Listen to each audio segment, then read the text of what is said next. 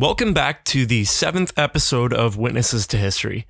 My name is Keegan Gingrich, and today we are discussing a story which is quite unique. Throughout many of these stories that we have analyzed in this series, many of them so far have been the stories of the Army or the Air Force, but to date we have kind of strayed away from the war at sea. Not intentionally, but discussions of the Navy have just not been found so far.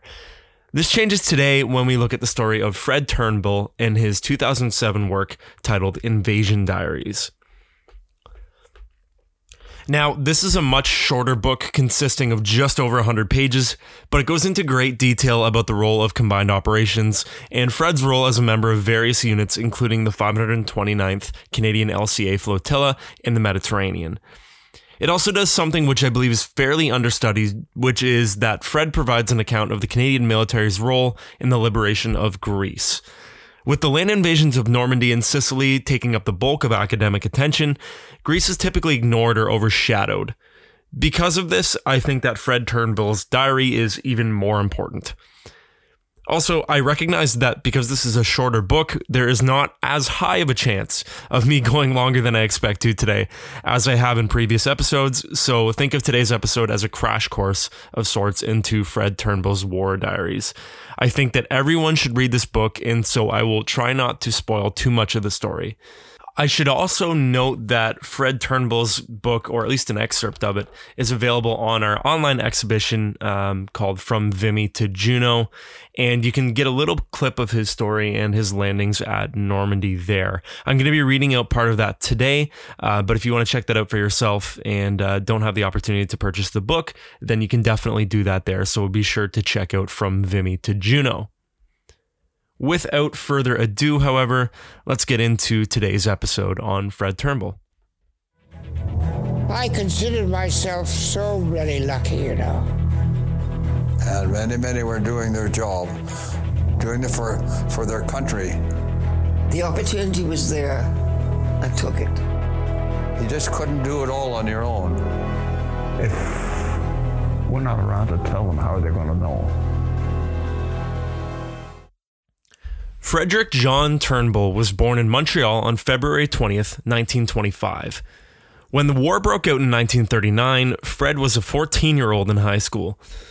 As the war progressed, he took a greater interest in the global conflict and felt as though he needed to contribute. During the summer of 1941, Fred worked a summer job hammering nails into the wooden wings of Anson training planes, doing his part to contribute as a young 16-year-old. While him and his friends all had ambitions of contributing to the war, many of them would have to wait until 1942 to get their chance, and increasingly as the war went on, it became more likely that they would. Many young men had wanted to join the Royal Canadian Air Force, but the service was not keen on accepting many applicants under the age of 19, let alone 18. So when 17-year-old Fred Turnbull applied, he was swiftly turned away and told that the RCAF would reach out to him in a year when he turned 18. Following his high school graduation in June of 1942, however, Fred applied to join the Royal Canadian Navy, a service which was expanding rapidly at the time and happened to be accepting 17-year-olds with written permission from their parents. After his father reluctantly signed off on his release, Fred was a member of the Royal Canadian Navy.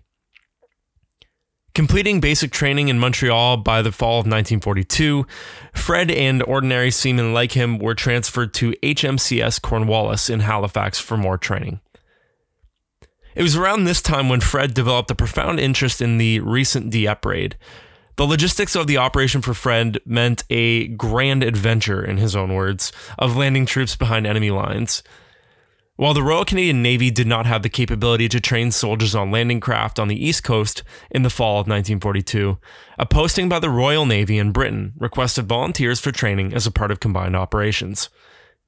Signing up to be a part of this, Fred Turnbull boarded the Queen Elizabeth on his way to the United Kingdom. So, what exactly was combined operations? Churchill's instructions to Lord Mountbatten in 1941 might provide at least a basic understanding, and Fred makes reference to this in his book. Quote, "To create a proper inter-service organization to produce the techniques of modern assault." Some of the early words in Fred Turnbull's story indicate many of the main duties of combined operations personnel from their training and their training on landing craft particularly. This is from pages 18 to 20. We studied the roles of various landing craft. LCA, Landing Craft Assault, LCM, Landing Craft Mechanized, LCS, Landing Craft Support, LCI, Landing Craft Infantry, and LCT, Landing Craft Tank. We learned how LCAs and LCMs are hoisted and stored on converted merchant and passenger ships, now known as LSI, Landing Ship Infantry, and how the assault troops entered the small landing craft by climbing down scrambling nets. The duties of an LCA crew were analyzed. Coxswain, the commander, helmsman, and navigator. Bowman, ramp operator, lookout, gunner.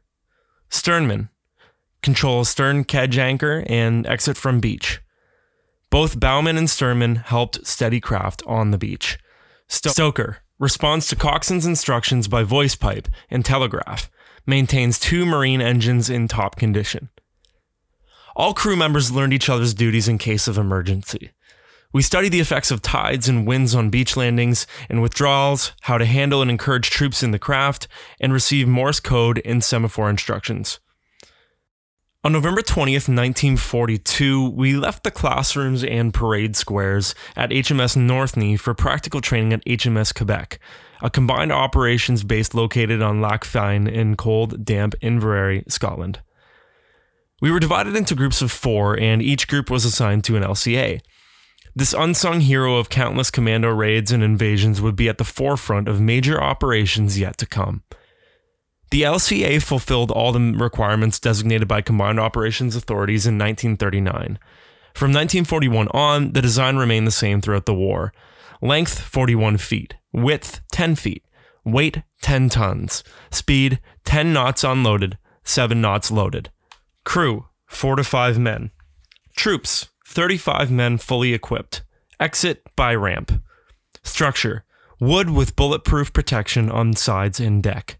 Draft, not to exceed 1 foot, 9 inches.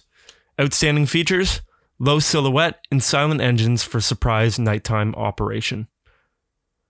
During December 1942, day and night, we loaded and unloaded Allied soldiers in all weather conditions and on the beaches of various grades and soil formations. Gradually, LCA crews became more efficient, more confident, and well prepared for emergencies, which included stranded on a sandbar, landing broadside on the beach, swamped by an open ramp door, mechanical failure, sick and drowning army personnel, and miserable, wet, numb crew members. To keep us out of mischief and in good physical condition, the authorities included sessions on a commando course. We climbed, crawled, and jumped. Since this book is quite a bit shorter, I'm not going to go through and really go through the same themes that I have in other episodes. I think I've tried to find commentary or really in-depth discussions, but it's a little bit harder to do in this book particularly. So what I've decided instead is kind of outlining the main operations that Fred Turnbull takes part in, and he takes part in some pretty major ones. While he is involved in Sicily, Normandy, Dragoon, and the liberation of Athens, I'm not going to talk about Normandy just because, while it's an amazing story, I feel like the other ones aren't necessarily looked at as much. So I'll be focusing on Sicily, Operation Dragoon, and the liberation of Athens today. The Normandy invasion is obviously quite amazing, and you can find that on our website from Vimy to Juno I mentioned earlier. Check that out there, and you can do a little reading of that. It's also available in the book, and it is quite striking, but I want to pay some attention to the operations which maybe don't get as much attention.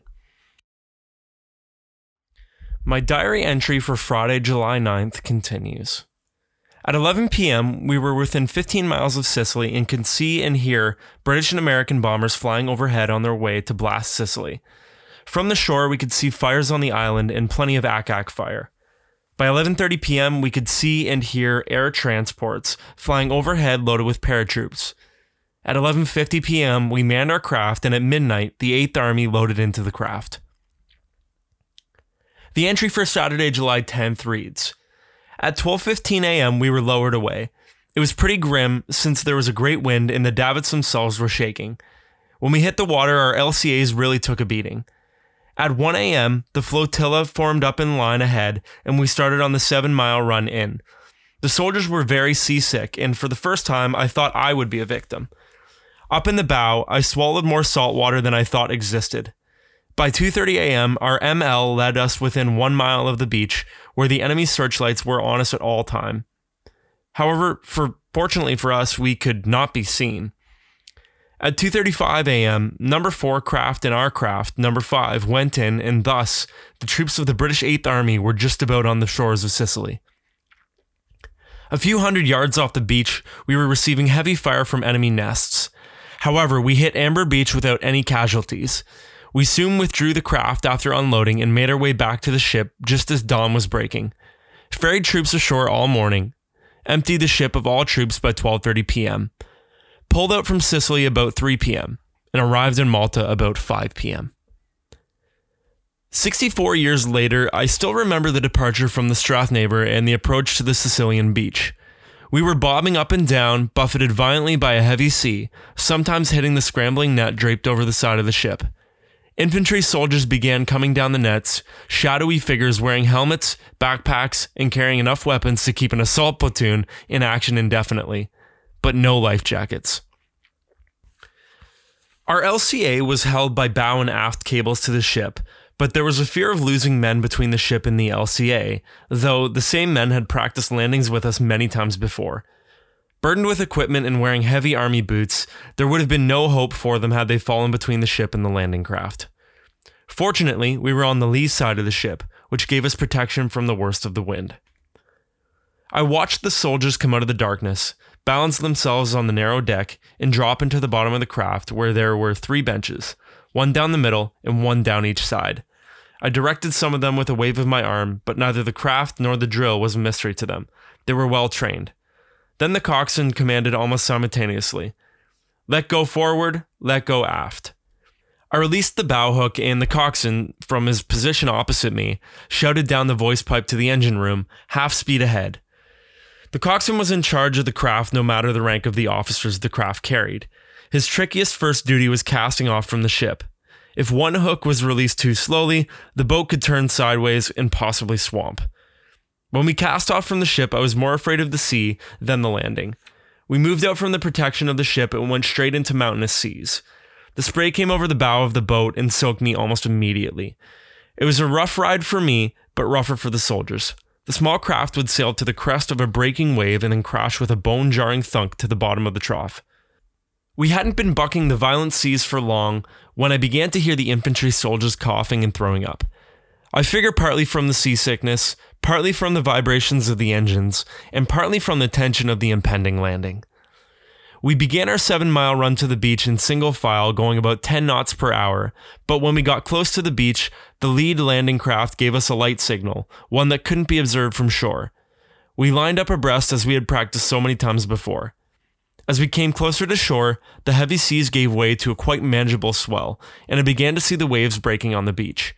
I was curious to see what the beach was like. We were told to expect a sandy beach without mines or obstacles. The intelligence was good. About then, Italian and German machine guns began firing from the shore. I could hear the bullets whispering harmlessly overhead, not like at Normandy where we became accustomed to the pinging of ricochets off the steel jackets of the landing craft. Flares popped high overhead and shimmered over the dark sea until they disappeared into it. Minutes from the shore, the sea eased, and I could see the wash rolling up on the beach. We slowed speed as we came closer until I could hear scraping under the bottom of the craft. Then the coxswain ordered, "Lower ramp." I lowered the ramp by rope, then I grabbed the bow line and jumped onto the beach to steady the craft. The soldiers needed no pushing. They scrambled out of there, their heavy boots scraping the floor, glad to be on solid ground again. I watched them disappear into the darkness inland. We had landed almost without incident. I can recall how surprised we were in finding the correct landing objectives considering the weather conditions. We were also amazed that somehow we were able to beach in shallow water and I was able to open the ramp without being swamped. Surprisingly, we had little difficulty withdrawing from the beach as the rough weather subsided at daylight, and we had no problem returning to the Strathnaver to help transport more troops to shore. One aspect of the landing I vividly recall was the enemy searchlights referred to in my diary entry of July 10th. It is better described by Joseph Schull. A searchlight knifed out from the land, swung toward the craft, and illuminated every man's face in a white glare. Then it swept on, apparently having revealed nothing to the watchers ashore. I have wondered why the searchlights did not detect us. Was it because of the low silhouette of an LCA? Was it the heavy sea which hit our craft? It was possibly a combination of both. Strangely, the poor weather may have helped us. In a final report, Admiral Sir Ramsay, commander of the Eastern Tank Forces, confirmed the weather was an ally. Casualties to shipping and landing craft were less than anticipated. This was due to the unexpected high wind, which got up PM on D1, lulled the enemy coast defenses into a false sense of security. He continued with his report. The performance of the landing ships and craft was uniformly good. Creditable seamanship was displayed. The D&D reported the intensive training for Husky was to pay dividends. As a combined operation, it went almost without a hitch.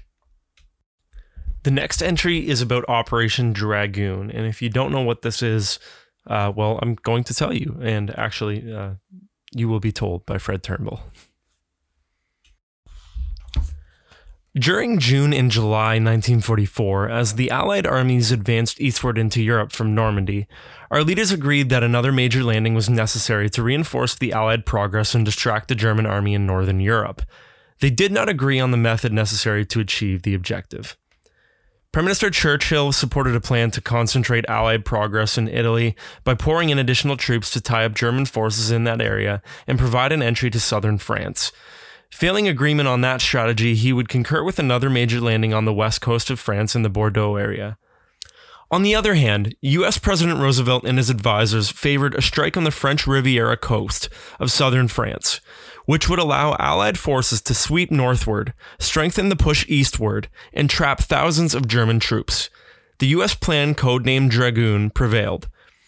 HMCS Prince David, with new LCAs on board, met HMCS Prince Henry in Naples, Italy, on July 31st, 1944, to prepare for the operation under control of Rear Admiral L.A. David, U.S. Navy.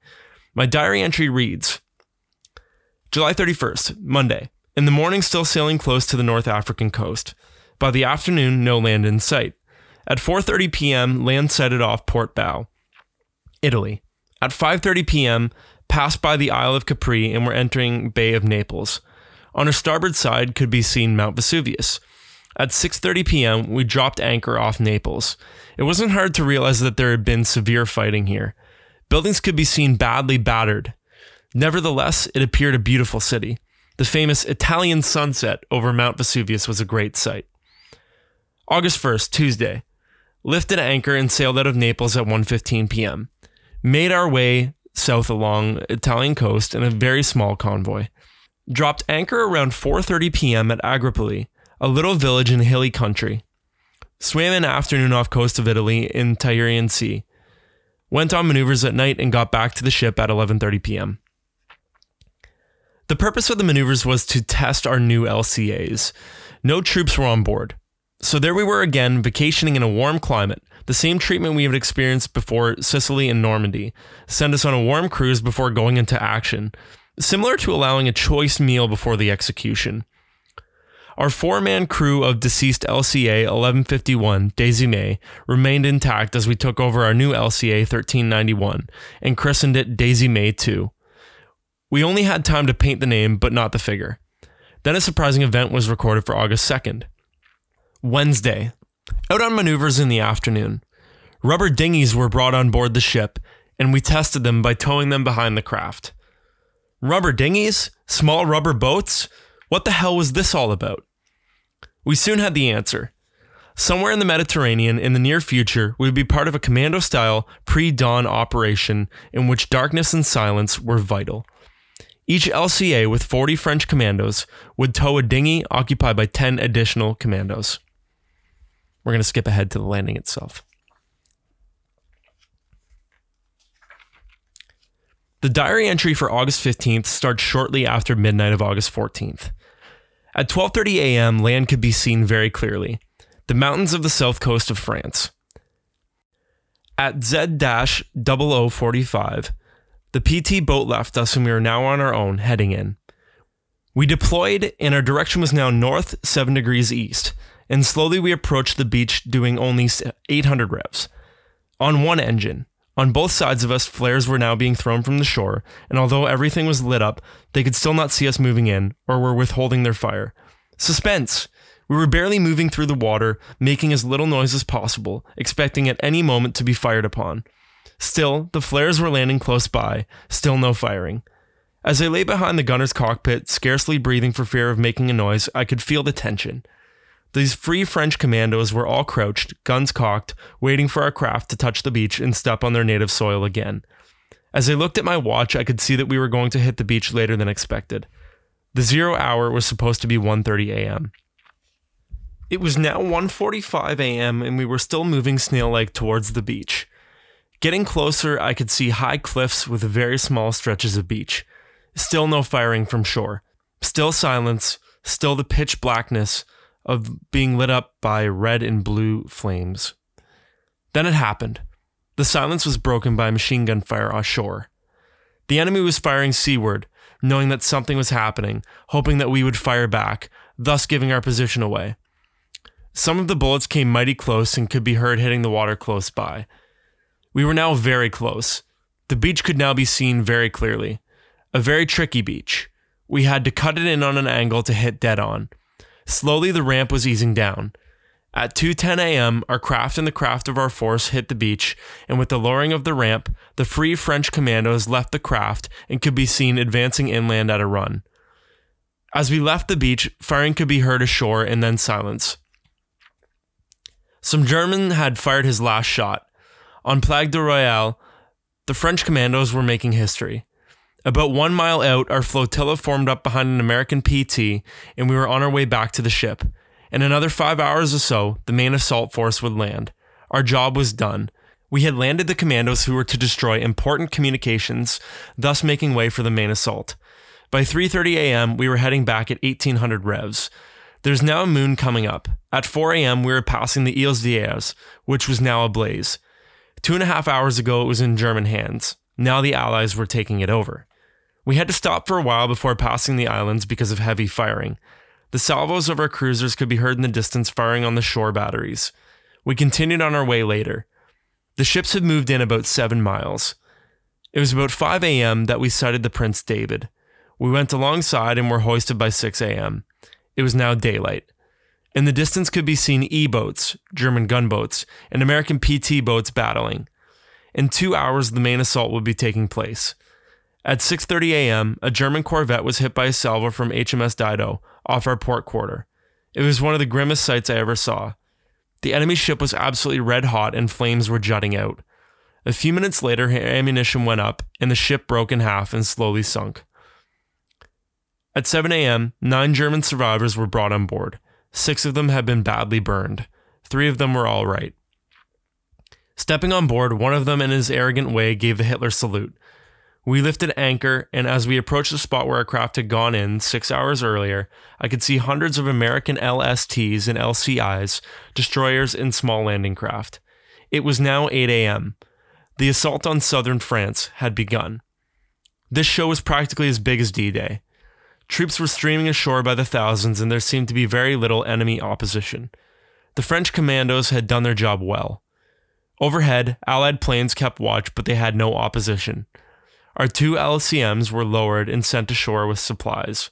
At 1:30 p.m., we lifted anchor and sailed from the coast of southern France in a small convoy in a southern direction. Now, this very last section is the liberation of Athens. And again, I don't want to give too much away out of the book, but I found this really striking, and I think you're going to really enjoy it as well. October 13th, Friday. In the afternoon, we were told that we were to take part in the operation and liberation of Greece. We moved all our stores into the craft and all kit and stood by through the night. When told we would be liberating the Greek mainland, we envisioned a huge armada of Allied destroyers, cruisers, troop ships, and small and large landing craft. We didn't know that our 7 craft of the 529th Flotilla would be heading for Athens and its harbor, Piraeus, on our own without naval gun support, accompanied only by a few troops and fishing boats and LCTs.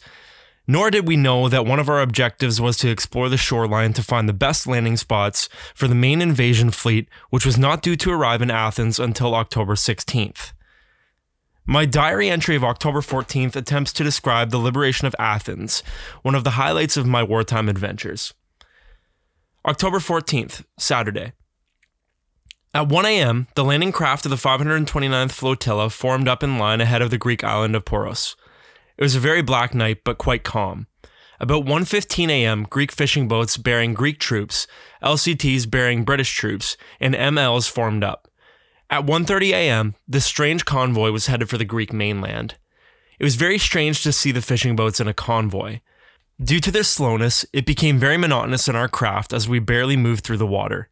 We carried no troops in our LCAs. In LCA 1432, we had with us an RN lieutenant, a reconnaissance officer who knew the beaches and geography of Greece and who had made extensive reconnoiters on Greek islands and the mainland itself. About 4:30 a.m., dawn was breaking. It was a dawn that spelt liberation for the Greek people. Only 10 miles ahead lay the Greek mainland and the seaport of Piraeus. The only danger which confronted us in this operation was mines. We had been told that the enemy had evacuated Athens and most of the Greek coast, but the enemy had not forgotten to lay mines, and as daylight increased, we could see the mines bobbing in the water off our starboard side. The MLs had the job of shooting them off, and the explosions really shook our craft. About 5:30 a.m., our craft, 1432, left the flotilla, and we went full speed ahead towards Piraeus. In the distance, surrounded by what may be called billowy mountains, lay the city and seaport. It seemed unbelievable that we were now heading for the mainland by ourselves, and I began to wonder if the Greek people of Piraeus and Athens knew that we were on our way in. What I am about to write now is an event in my life that I will never forget, something that will forever dwell in my memory as a great unbelievable experience. It was about 6 a.m., when our craft was only a mile or so offshore, that we saw the first sign of welcome. 2 signaling flags could be seen on a Greek trawler, signaling the word welcome. We went alongside the boat. The mayor of Piraeus and some officials stepped onto our craft and embraced us, and as is the Greek custom, kissed us on both cheeks, beaming the most welcome smile I ever saw. This welcoming party told us that the whole city was waiting for us at this early hour. The mayor stayed on board our craft, and we made our way into the city. Everything that was waterborne came to meet us. Boats' whistles and foghorns were blowing. Everywhere, there were boats coming towards us, waving, throwing kisses, and literally going wild. We could just about make our way through the water as they came alongside. I was spellbound. One lone LCA, with 6 allied men on board, were being welcomed in a way which, to my mind, could never be equaled. We were the first allies to enter a port of the mainland of Greece in their liberation. A surprise even greater was awaiting us. Church bells could now be heard ringing, and the closer we came to the main harbor of Piraeus, the more we could see more of the people, lining the streets, standing in masses on the jetty. Finally, we entered the main harbor itself. On both sides, there was one solid mass of people, waving, dancing, cheering. All we could do was wave back. We couldn't tell them how much we appreciated their welcome. It was an event that one reads or dreams about, but never realized. But here I was witnessing it myself. Unbelievable.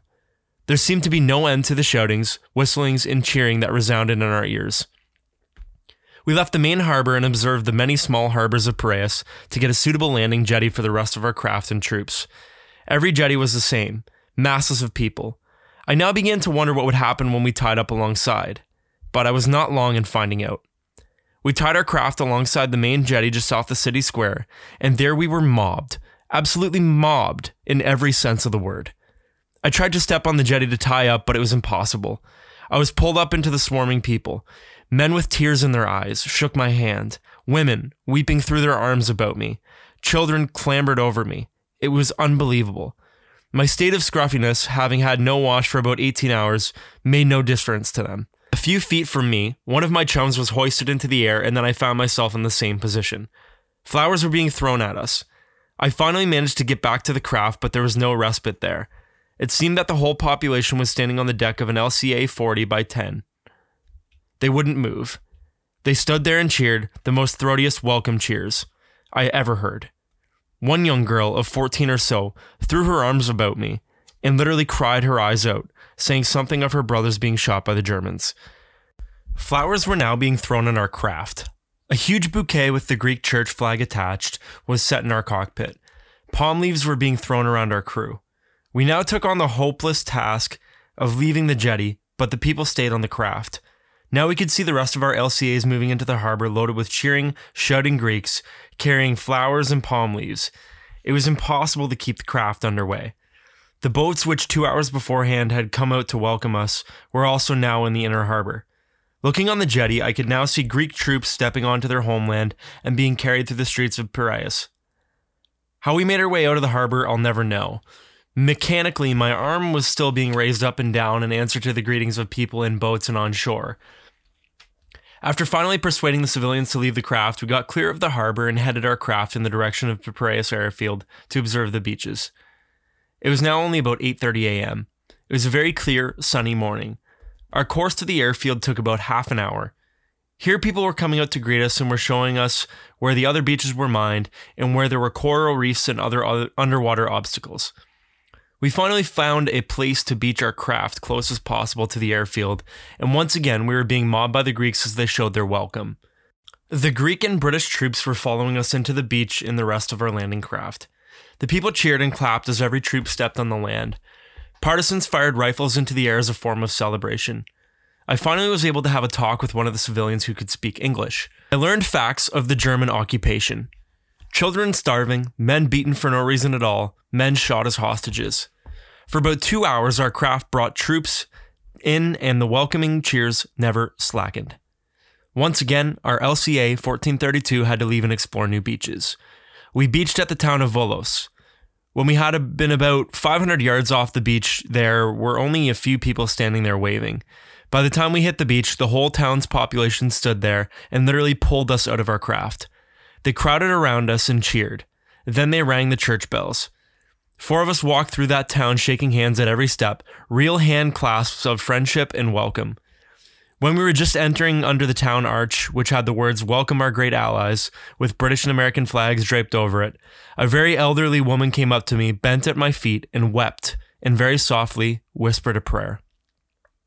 We were then taken to the Greek Red Cross hospital and walked through every ward. Children, starving, just bags of bones, women in great suffering caused by the German occupation, and soldiers wounded in guerrilla fighting, waved from every bed. One nurse told me in very good English that I was making some of these people smile for the first time in 3.5 years. The greatest feeling of sorrow, joy, and pride combined that I ever felt came over me. We must have spent 2 hours walking through the different wards. We were then taken to the place where the German firing squads used to take their toll. On the wall could be seen the marks where stray bullets had found their mark. We were then invited to drink wine. This took place in the house of one of the leading citizens of Volos. We were treated like kings. 3 lovely daughters washed our face and hands and washed our hair. Even a barber was brought in so that we could have a shave and a haircut. They realized that we hadn't been able to wash since the day before. We left there at again about 4 p.m., and as we walked back to the craft, we were again mobbed. We finally left the people with their cheers ringing in our ears. About 5:30 p.m., we got back to the main harbor of Piraeus, where all of the craft were now situated. It was now raining, but nevertheless, the people were still standing on the jetty waving at us. I was so tired that I immediately fell asleep, tired with excitement, and still finding it difficult to realize that a freed people could give such a welcome. This is from Fred's obituary from last year. Returning to Montreal after the war, Fred completed his studies at McGill and met his future bride, Grace, at a YMCA dance. They eventually married and he settled into a career with Montreal Trust, moving up through postings in cities across Canada as a trust officer, branch and regional manager, and eventually vice president.